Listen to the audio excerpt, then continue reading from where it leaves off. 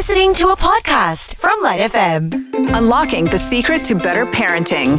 This is Growing Pains on the LITE Breakfast. Today we're talking about verbal warning with LITE's resident child psychologist, Katyana Azman. When disciplining a child, Katyana, verbal warnings tend to be like the go-to method, telling them to stop, mentioning the consequences if they continue. Is this actually how this method actually works? Because I'm sure we all get it wrong. I think that it really depends on how old the kids are, right? So I feel like whenever I see parents with toddlers relying on verbal warnings in terms of, regulating the child's behavior, it might not be super effective because, again, we're dealing with an age group that might not have the level of language comprehension that you might be resorting to, right? So I've had some parents talk about, the dangers of risky behavior with a 2-year-old, right? Who might not even fully understand what those words even mean. So I think that if you were speaking to a younger child and you are resorting to verbal warnings, you need to couple that with action. So moving the child away from the harmful thing that they're doing. Like my kid's a big fan of electrical sockets at the moment.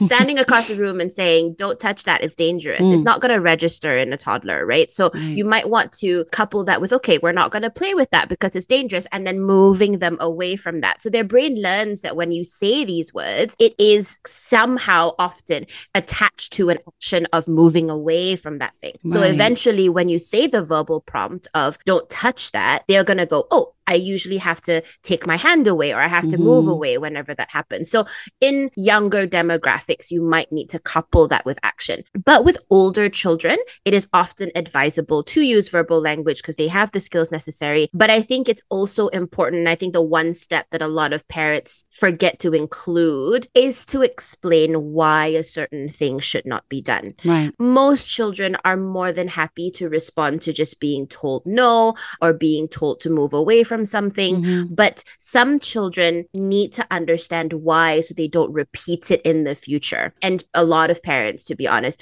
don't feel the need to really explain why and kind of have children understand. So I would say that's something that we should absolutely look into if you have an older child. So let's touch on the no-nos then, because we understand now that action is not the consequence. The action comes with the act of saying, get your fingers out the socket. That's dangerous to play with or move them away. But let's talk about how we don't address the why, which is so important. I think anyone who is a millennial and older would have understood the term of like, no, because I said so, right? Just because I said so as a parent, right? So I think that there was definitely a time where parents were kind of believing that they didn't have to explain the reasons behind why you do things. And whenever I talk about this, I tell parents, explaining why is not the same as asking for permission or justifying your decision, right? So you do not need to justify why your toddler should not stick her finger into an electrical socket, right? But it is helpful to explain why so that the child can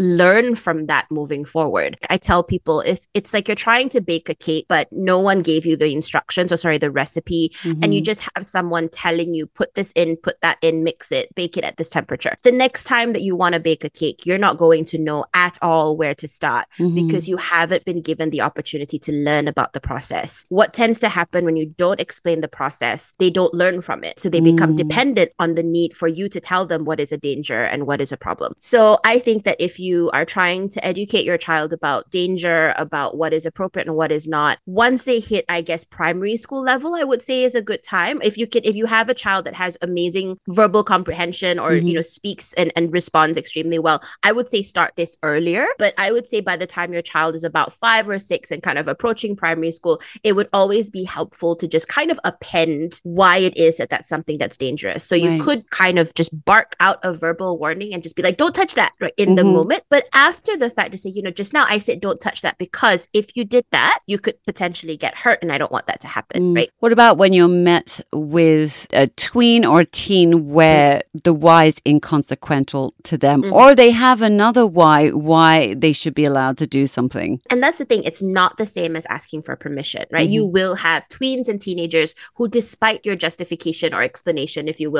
will still think that it's something that they should do. And this is where I tell parents, in my opinion, there are two types of people in this world. There are the people who adjust and adapt accordingly based on warning, which is great. And there are some people who kind of need to experience things before they correct, right? So the example... Burn your fingers. Yeah. Yes. The example I tell people, there are two types of people. One person will respond if you tell them there's a drain there. The other person needs to fall into the drain before they go, oh, drain. That would be me. And there's no, I would say, superior approach one versus the other, right? You have a teen or a tween who's a little bit more challenging. The best thing that you could do is to say, I understand that you don't agree with me. I am telling you based on my experience as your parent, as an adult, and what I would like for you, that is not something that I think that you should do. And I really caution you against it. It is kind of allowing your children to make some degree of mistakes. Now, of course, if these mistakes are going to put them in harm's way, of course you want to intervene. But I think that there needs to be some room for kids to make these mistakes and give them the verbal warning, explain why you are of that opinion. But ultimately, if they still choose to do what they do, you need to be able to be there to help them connect the dots. Today we're talking about verbal warning with LITE's resident child psychologist, Katyana Azman. Let's talk about pushback and when verbal warnings are ineffective, because at some stage you give a warning, and especially I suppose when the child gets a little bit older, there has to be a consequence that's perhaps meted out or that happens when they do the thing you're telling them not to do. But if the verbal warnings don't deter your child, how do you set boundaries and rules? I tell parents that boundaries or rules are super important because they are a abbreviated version of the laws that the kids have to respond to in adulthood, right? And I think that the big problems are when kids grow up in an environment where they're not exposed to those boundaries, or they have boundaries that are extremely flexible. They struggle to conform to the laws that exist in the adult world, right? And those are things that we really can't change. So I think it is a really good thing for parents to introduce kids to the concept of boundaries. Now, I don't mean necessarily consequence and punishment, but just having a framework of what you would like your child to operate within, right? And that can cover things like their physical safety, that can cover conduct. I'm a big fan of that one. Yes. You know, what is appropriate in terms of how you speak to people and kindness. I think all of that should be things that we expose our kids to a very young age, so that when they go to school and when they work, when they enter the adult world, these are all things that are easy for them to operate within. I would stay away from giving consequences in the heat of the moment. So there should be sort of that's like... tough, isn't it? Yeah. Yeah. So just kind of like, you know, if you do this, I will take your device away. You're grounded. Yes, I would kind of avoid that, because that means that there is an element of subjectivity to that. It really is dependent on how we are feeling as parents, if we've had a rough day and stuff like that. That is so true, yeah. So it kind of gives kids the impression that it is subjective. Then again, you go out into the real world and a fine is a fine, a parking ticket is a parking ticket. Then you kind of have that concept of, but why can't this be negotiated? Yeah. I think that explaining to a child very early on, like, this is what mommy and daddy would like you to do, and we are willing to discuss these things. However, if there are certain things that go against it, like for example, one of the common ones I hear with parents, hitting, right? So you can have boys in the household. Yeah, like hitting or kicking or saying mean things or whatever. That could be like a limit that the parents are not willing to kind of explore. And so you could have that conversation with your child where, look, mommy and daddy understand that you guys squabble, but we are not going to tolerate any physical hitting or aggression. If that happens, there is a consequence. So it's stuff that you kind of get out of the way really early. You could have it written out on a big sheet of paper and stuck on the wall in the kid's bedroom. It's something that's well understood. Yes, that zero tolerance policy for certain things, yeah. Exactly. And does that mean the kids are going to follow them all the time? Absolutely not. They are going to push it and they are going to forget.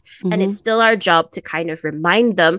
Actually, if it's on the wall, that takes it away from you having to sort of like stop reacting in that moment, because you've already written down, you know, you lose TV time for half an hour if this happens. I think one of the hardest things is that, you know, especially when you have teenagers, they are a big fan. I mean, anyone who's got a teenager will just say things like, it's not fair. That's a big thing for them. Yes. That sense of equality and accountability. So when you have something very much set out like that, it holds both parties accountable. So whenever they do something good, or it's agreed upon that they're going to be rewarded for that, or if they do something bad and there's a consequence for that, the consistency is super important. Right. Teenagers are not going to follow through on things if they feel that you're a little wishy-washy on things as well. If you're flaky, yeah, they can be as well. Is there such a thing as red flags that could indicate something else is going on outside of your child just not wanting to listen, follow the rules, or just be a normal, rebellious, growing kid? I think it's if they are aware of the dangers and consequences. They might have experienced it once or twice in the past and they still choose to go ahead. That would be a red flag. Another red flag for me is if they don't respond to any form of consequences whatsoever. So it would be something that they don't respond to authority. They don't feel that anybody should be able to have an authoritative position over them. Those types of things are usually red flags. It could indicate that there are underlying conditions such as oppositional defiant disorder or ADHD. And these are in the younger ones. And older kids, it could be something else. But these are the things that I tell parents to look for. What is more typical is that, you could give them all the advice. You could tell them about consequences. They're still like, I know what I'm doing. And then something goes wrong. And they're like, oh, there's an element of remorse. There's an element of, okay, I should have done things differently.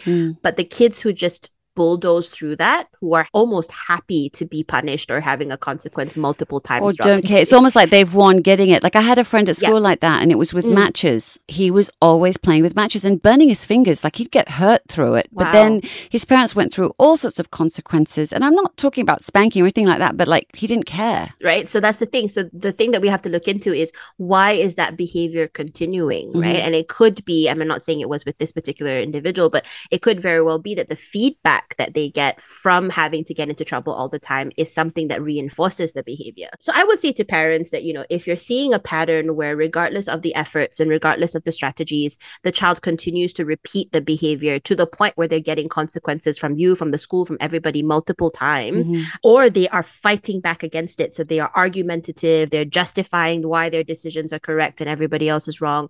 If you're seeing this power struggle, then no harm kind of looking into that and seeing, whether there's something underlying there. Who are they going to speak to? Their doctor, psychologist? Absolutely. A doctor would be a good place to start. A lot of people in the sort of medical world are quite well versed when it comes to sort of these types of issues. They might not be able to tell you exactly what it is, but they can tell you whether or not it's typical. And then, of course, you've got mental health professionals and learning specialists who can help in that area. But yeah, if you're seeing this pushback constantly, I would say probably look into that. Thank you so much, Katyana. We've been talking about verbal warnings today. You can find this again on the LITE Breakfast podcast. That's on the Shock app.